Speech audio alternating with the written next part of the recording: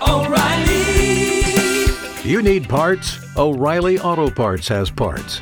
Need them fast? We've got fast. No matter what you need, we have thousands of professional parts people doing their part to make sure you have it. Product availability. Just one part that makes O'Reilly stand apart. The professional parts people. O'Reilly Auto Parts. I'm kind of a student of language, and I was always interested in how words affect conversation and things like that.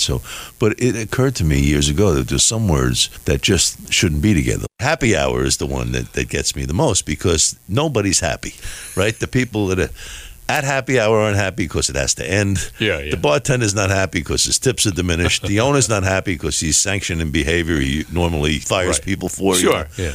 My thing with happy hour has always been like, you never see it at a hardware store or a jeweler. Nobody has They should. half-price diamonds between 3 and 5. You don't get that, right? So we had these two people come in at happy hour one time, and happy hour is served at the bar.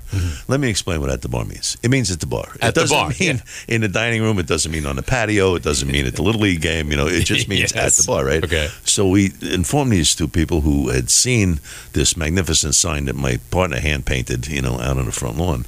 Happy hour between 3 and 5 or whatever it was, 5:30. And he goes, "Can we get the happy hour drinks?" And the waitress says, "No, you can't because they're only served at the bar.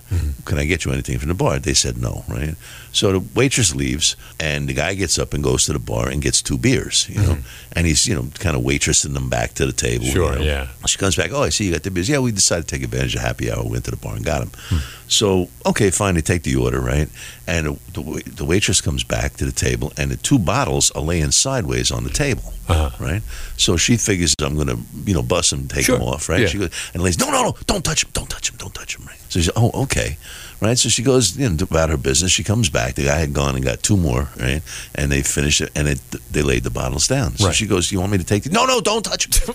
Really? So she goes, "Why do you not want me to take them?" Yeah. She goes, "Listen, when you put the bottles down sideways, the stuff that's on the side of the bottle, which is the longer part, drains to the bottom.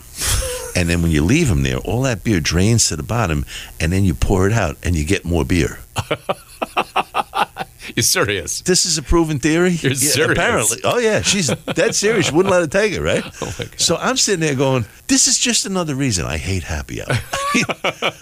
It's just the most unhappy I've felt in a long time. Yeah, right, exactly. But there are people out there that are trying to drain the happy out of the hour. I gotcha. No pun intended. You know what I mean?